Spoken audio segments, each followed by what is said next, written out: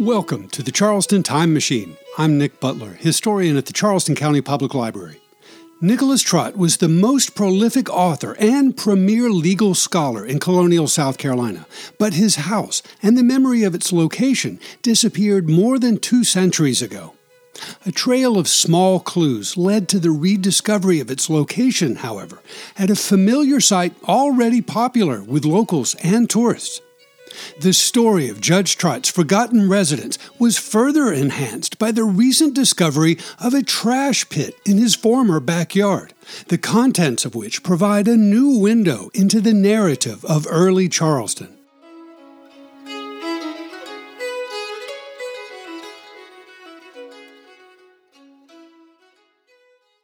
Last week, we talked about the history of a house on Cumberland Street in downtown Charleston that acquired a reputation at the turn of the 20th century as the home of Chief Justice Nicholas Trott in the early 1700s. That story is based on a long train of misdirection and misunderstandings, however, and we now know that petite structure to be a mid-18th century kitchen house associated with a larger and grander residence that disappeared more than a century ago. But the question remains, where did Nick Trott, one of the most influential and curious characters of early Charleston, live during his 41 years in South Carolina's colonial capital? The answer to this mystery is entangled within Trott's alliance with another powerful figure in the early history of Carolina.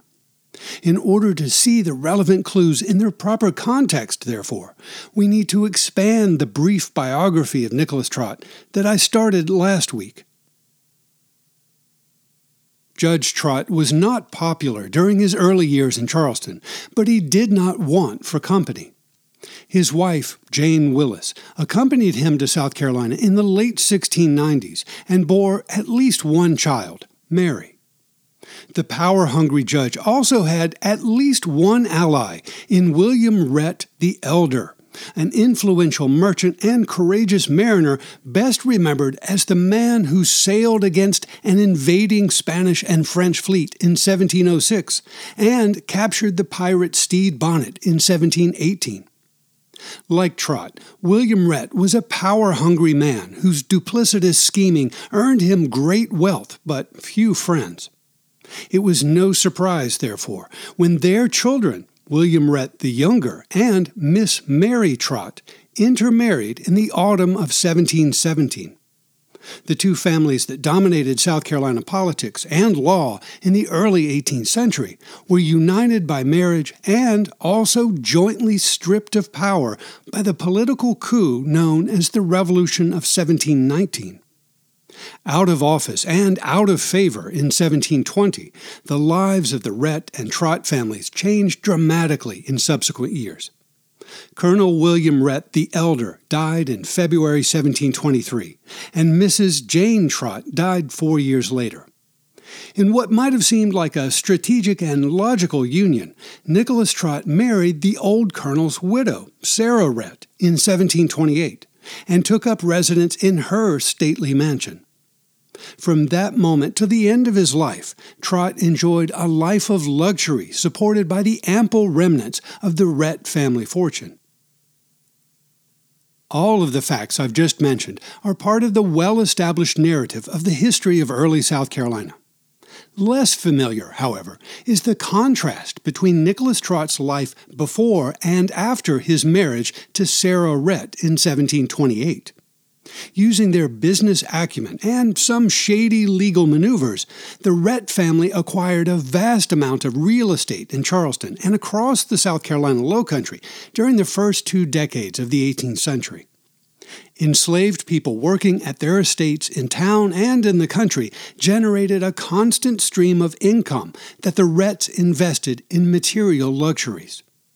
During that same period, however, Nicholas Trott apparently lived in a more modest fashion. Despite all the power, influence, and wealth he acquired between 1699 and 1719, Trott did not invest heavily in South Carolina. In contrast to nearly all of his white male contemporaries in the early years of the colony, There is no extant documentation of Trott applying for land grants, acquiring speculative properties, or investing in agricultural endeavors run by other men. It appears, therefore, that Nicholas Trott was an obsessively cerebral man who kept to his office in urban Charleston and immersed himself in the study of English law and the Hebrew Bible. A constant scribbler, Trott wrote legal summaries, judicial opinions, and published several books between 1719 and 1736. In recognition of this lifetime of intellectual pursuits, he received honorary doctorate degrees from 2 different universities. In his later years, from 1720 onward, he was often called Dr. Trott. Informed by all of these facts, let's reframe our original question. Where in Charleston did Judge Nicholas Trott live prior to his marriage to Sarah Rhett in 1728? The answer is found among the vast but incomplete collection of property records that survive from the early decades of the colony, now held at the South Carolina Department of Archives and History in Columbia and locally at the Charleston County Register of Deeds. Having combed through thousands of pages of archival records in search of other topics, I stumbled into a few fragments of information about Nicholas Trott that pointed me towards the following conclusion. For most of his life in the colony, Trott rented a house and was attended by enslaved servants whom he might have rented as well. Renting was not uncommon among the genteel families of early Charleston, especially those who had plenty of money and little patience for the rigors of home ownership. Prior to his 1728 marriage to Sarah Rhett at the age of 65, Nicholas Trott purchased just one piece of residential property in Charleston.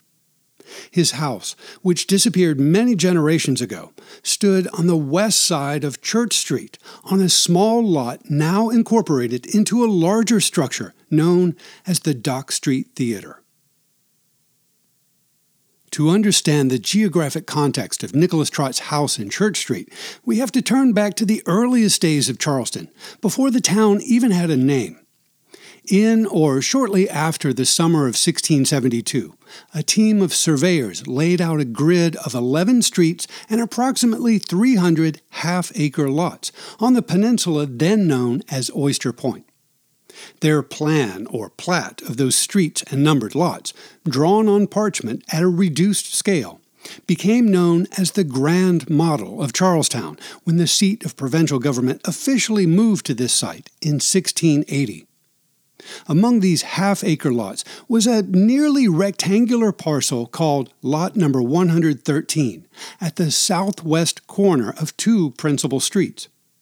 Its precise measurements waxed and waned over the generations, but it measured roughly 175 feet on the west side of what became known as Church Street, and approximately 120 feet on the south side of the street officially named Queen Street in April 1734. To grasp a sense of its physical context, note that the present-day footprint of the city-owned property known as the Dock Street Theater encompasses the entirety of Lot Number 113, as it was laid out in the 1670s.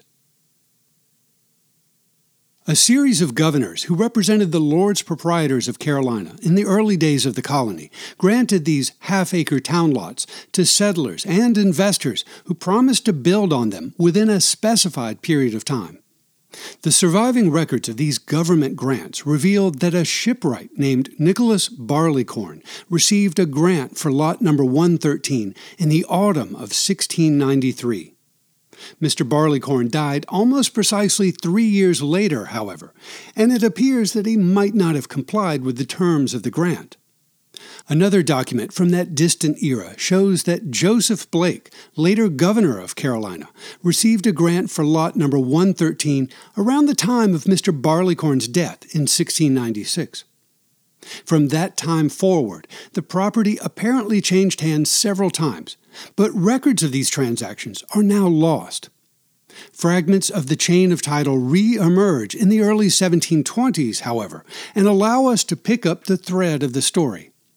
To quote a phrase from a later conveyance related to lot number 113, the property passed from the estate of Nicholas Barleycorn to other owners and, quote, by several mean or intermediate conveyances became lawfully vested in Colonel William Rhett, end quote. The paucity of surviving real estate records from the earliest years of the 18th century prevent us from learning precisely when and how William Rhett the Elder acquired lot number 113 of the Grand Model.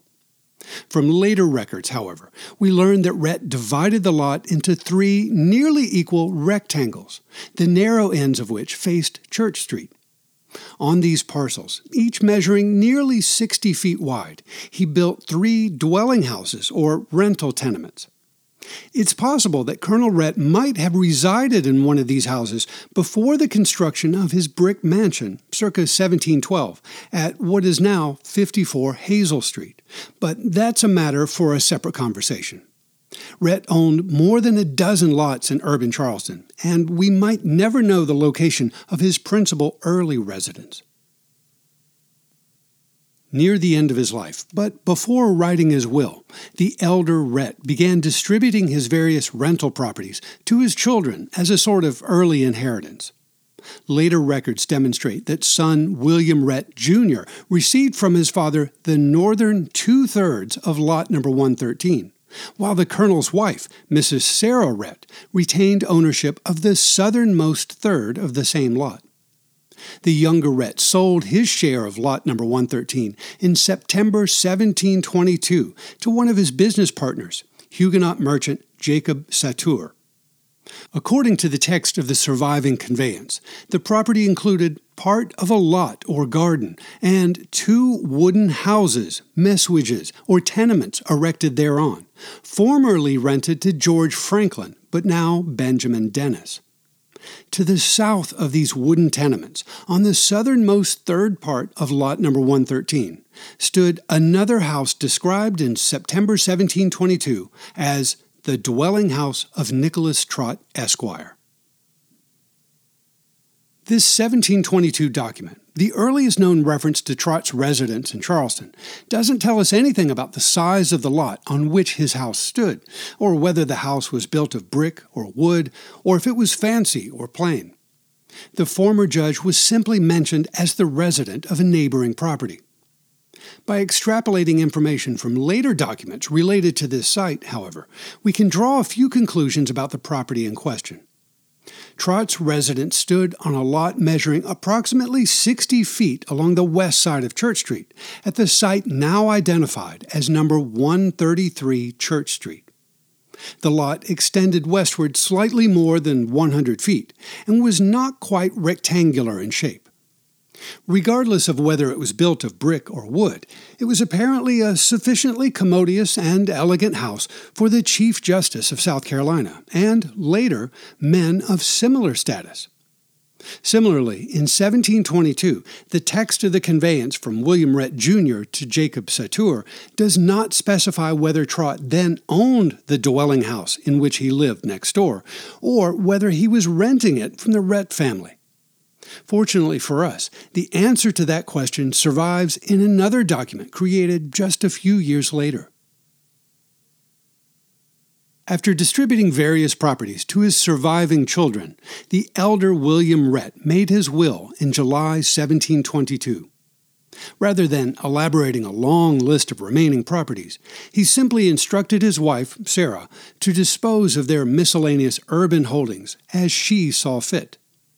Accordingly, 2 years after Colonel Rhett's death, Sarah made a bargain with her son's father-in-law.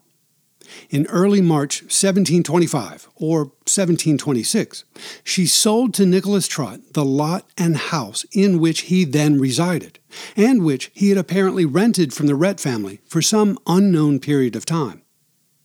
The paperwork related to that conveyance was never properly recorded, unfortunately, so we don't know any further details about the transaction or the property in question.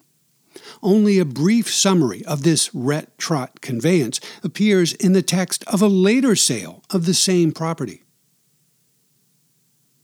Shortly after purchasing the former Rhett property on the west side of Church Street, Nicholas Trott lost his wife, Jane, in February 1727, after more than 30 years of marriage.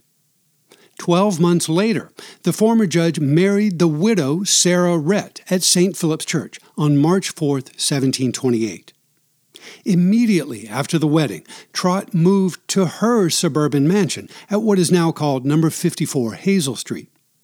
We know that Trott changed his residence right away because of an argument he had in early April 1728 with Captain George Anson. The captain, who lived just north of Mrs. Rhett, was in the habit of trespassing across her plantation, then known as Rhettsbury, while walking to and from urban Charleston. The old judge took offense at such liberties, and words were exchanged. That's a tale for another day, however, so let's return to the main story.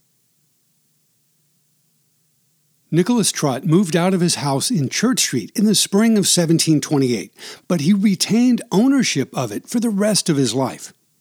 During that period, he apparently rented it to other members of the legal profession. In the autumn of 1735, for example, an advertisement for the property immediately north of Trott's former residence described it as, quote, a piece of high ground in Church Street adjoining to Dr. Trott's house, where Mr. Abercrombie now lives, end quote. At that moment, Mr. James Abercrombie was the Attorney General of South Carolina. When the property next door to Mr. Abercrombie changed hands in December 1735 and again in July 1737, the texts of those legal conveyances also described the neighboring property as, quote, the house and lands of Nicholas Trott, Esquire, end quote. Nicholas Trott made his will in 1739 and instructed his wife, Sarah, to dispose of their joint property as she saw fit. He died in January 1740 and was buried at St. Philip's Church. 3 years later, in June 1743, Sarah Rhett Trott conveyed Judge Trott's former residence on Church Street as a gift to her grandchildren, the daughters of William Rhett Jr. and Mary Trott Rhett.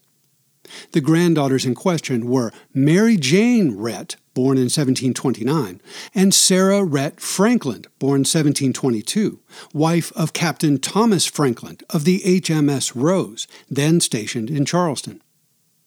At the time of this 1743 gift, however, the house was rented to an unidentified tenant, probably James Abercrombie, and the elderly widow reserved the right to keep the rental income from the property for the rest of her life. When James Abercrombie departed South Carolina in the spring of 1744, the governor appointed James Wright to serve as Attorney General in his place. I suspect that Wright also rented the Trott house in Church Street, like his predecessor in office, but I haven't yet found any documentation to confirm this theory. Nevertheless, I think the hypothesis has merit, as you'll see in just a moment. Captain Thomas Franklin and his wife Sarah departed Charleston in June 1745 and did not return for many years. In the meantime, Sarah Rhett Trott died at the age of 80 in November 1745, and her 16-year-old granddaughter, Mary Jane Rhett, married William Dry of North Carolina in January 1746.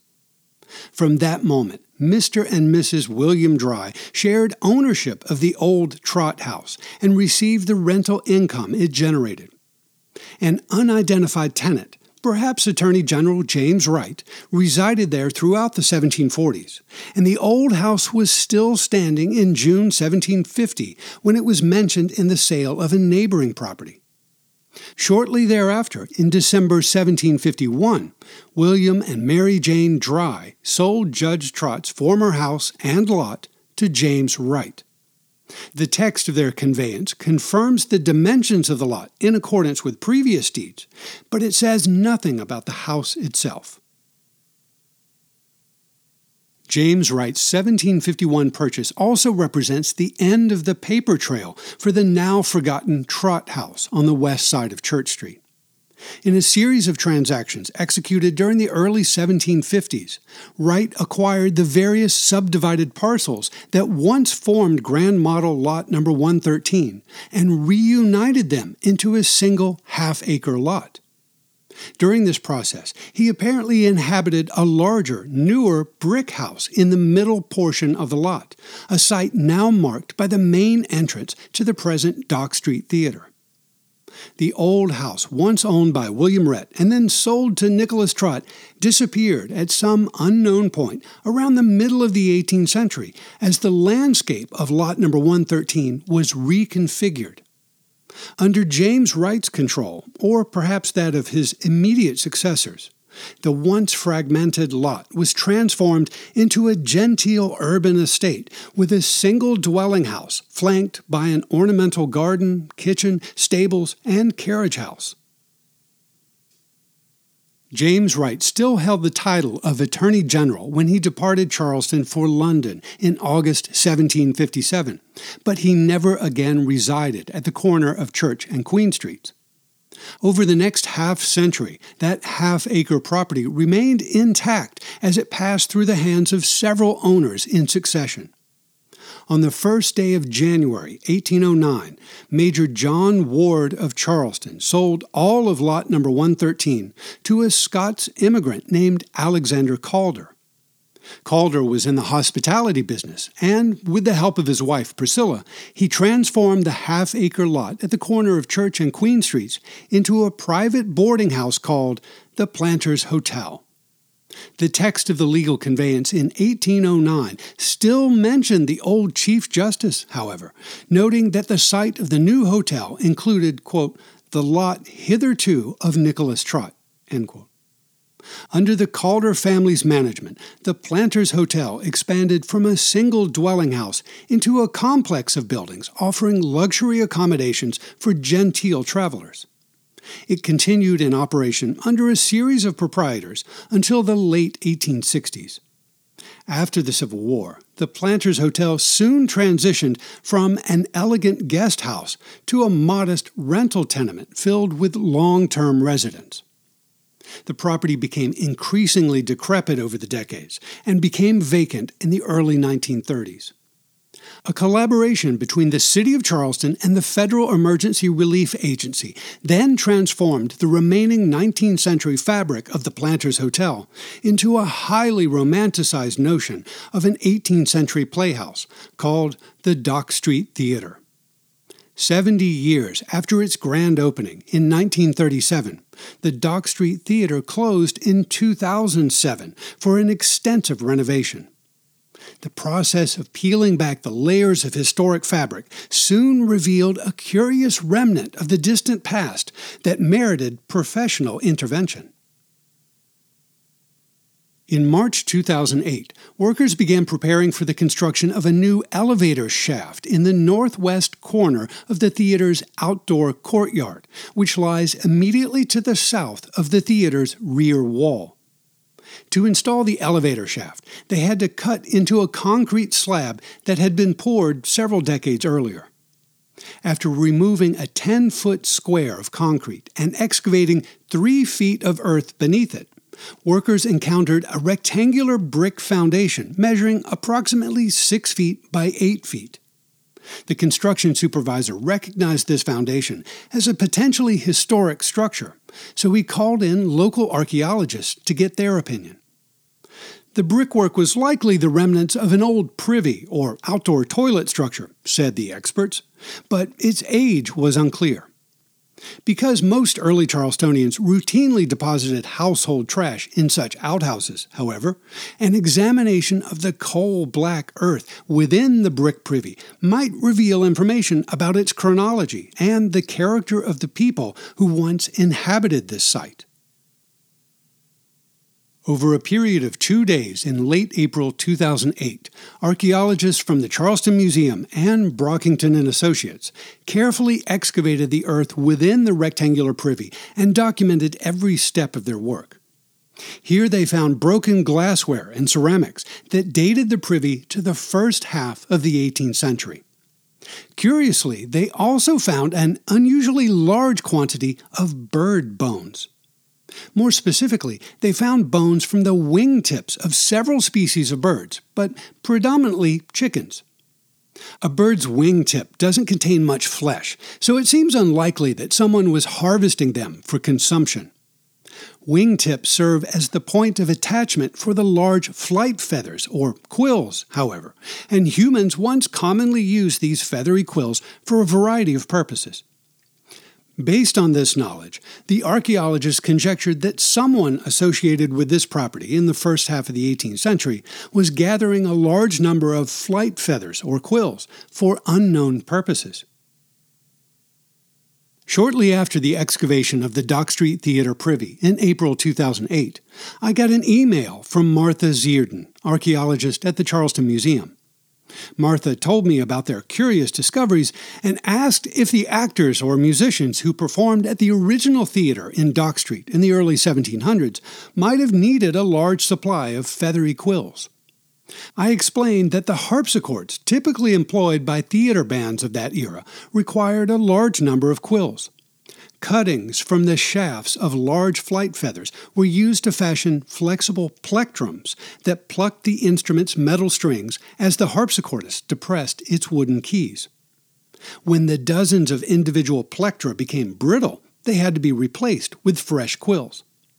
This explanation, which was augmented by input from several other experts, led Martha to conclude that the large deposit of bird bones found in the privy behind the modern Dock Street Theatre was likely associated with cultural activity at the original theatre in the second quarter of the 18th century.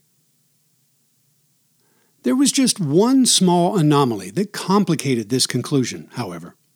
The privy in question was located a short distance to the south of the known location of the colonial-era theater on Dock or Queen Street. It's certainly possible that musicians working at the early playhouse walked some 70-odd feet to the south to drop chicken bones down a privy hole, but that inconvenient distance created doubt in my mind. At that time, in 2008, we had an incomplete knowledge of the use of the land between the Privy and the Colonial Theatre during the era in question. Later, once I realized that Nicholas Trott had once been associated with this property, I revisited Martha Zierden's 2009 archaeological report. Fortified by an improved understanding of the early history of Grand Model Lot No. 113, I've now adopted an entirely different conclusion. The brick privy, rediscovered and excavated in 2008, was once located in the northwest corner of the southernmost division of Lot No. 113, on which Nicholas Trott resided during the most productive era of his professional life. Furthermore, the absence of artifacts dating from the second half of the 18th century within the privy coincides with the reorganization of the property after James Wright's purchase in 1751. At the same time that Judge Trott's old house was removed, the brick foundation of his privy was covered over and transformed into a time capsule. During the last 2 decades of his life, Nicholas Trott published several books that cemented his reputation as a legal scholar and man of letters. 2 short books by Trott were published in England in 1719, one a Latin commentary on the Hebrew Psalms, and the other an English transcription of the trials of the pirate Stede Bonnet and his crew. A third publication, a compilation of laws relating to the Church of England in all of the British colonies in America, appeared in 1721. In 1736, after many years of intellectual labor, he published a 2-volume collection of the statute law of South Carolina, from the founding of the colony to the year 1719.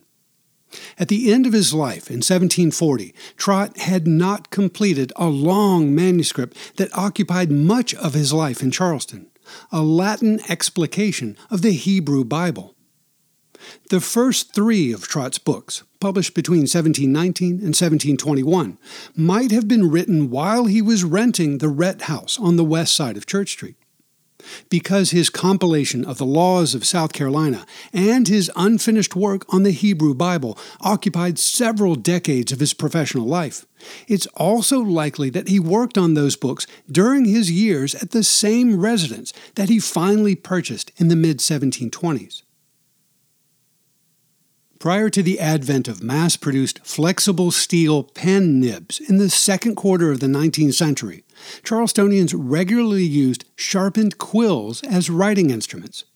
Everyone from schoolchildren to merchants to lawyers needed a steady supply of the fragile pens harvested from local birds.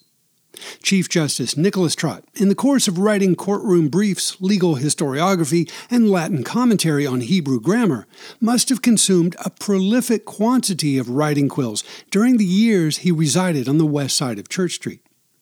He might have purchased some of those quills from local stationers, but he could have easily harvested them from domesticated fowl butchered in his own backyard. In light of the available facts, therefore, I believe that at least some of the trash excavated from the Dock Street Theater privy in 2008 likely belonged to Nicholas Trott, and at least a portion of the bird bones found within were probably related to his well-documented literary activity.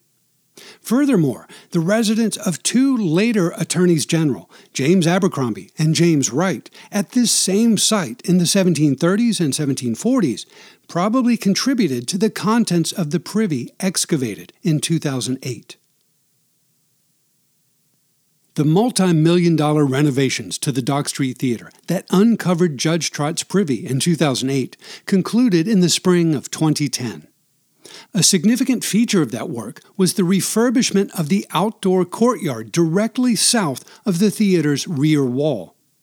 That beautifully landscaped space, which is open to the public, is now called the Alicia Spalding Paolozzi Courtyard in honor of a woman who played an important role in the creation of Charleston's Spoleto Festival in the 1970s. To access the courtyard, one enters a gateway leading through the 19th century building at number 133 Church Street, which stands on the site of the house that the Rhett family rented and sold to Nicholas Trott. The red brick passageway leads to a handsome courtyard that was once Dr. Trott's backyard, where his chickens roamed and the old judge might have sharpened his quills with a penknife. His privy in the northwest corner of the lot is now covered by a conspicuous brick tower that envelops the elevator installed in 2009. The next time you're strolling down Church Street, I encourage you to look for the ornamental iron gate to the left of the box office of the Dock Street Theater. Step through the shaded passage and enter Judge Trott's yard, now called the Paolozzi Courtyard. Straight ahead, in the distant corner of this tranquil space, you'll see the elevator tower that marks the site of the colonial-era privy in the northwest corner of Trott's back garden. Close your eyes and listen for the distant echo of chickens clucking.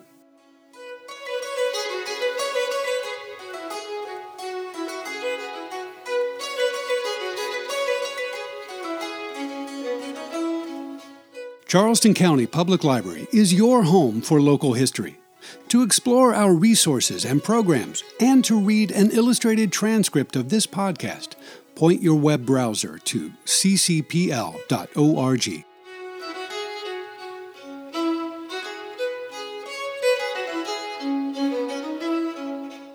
Thanks for listening to the Charleston Time Machine. This is Nick Butler, and I'll see you in the future.